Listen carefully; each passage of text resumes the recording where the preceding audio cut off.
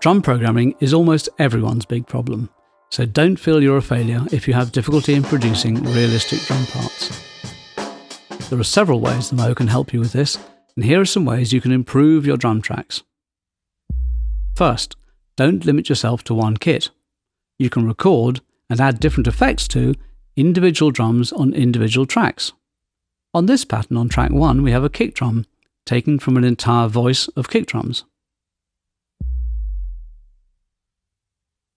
On track 2 we have a snare drum taken from a completely different drum voice. We've applied some plate reverb just to this snare track, leaving the kick drum completely dry.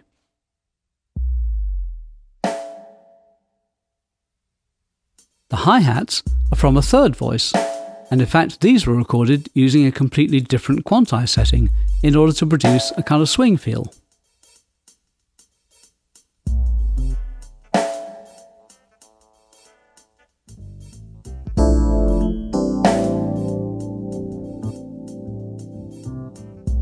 To recap, record different drums using different kits on different tracks, and this allows you to use individual quantizing, individual volumes, and individual pan positions and effects processing.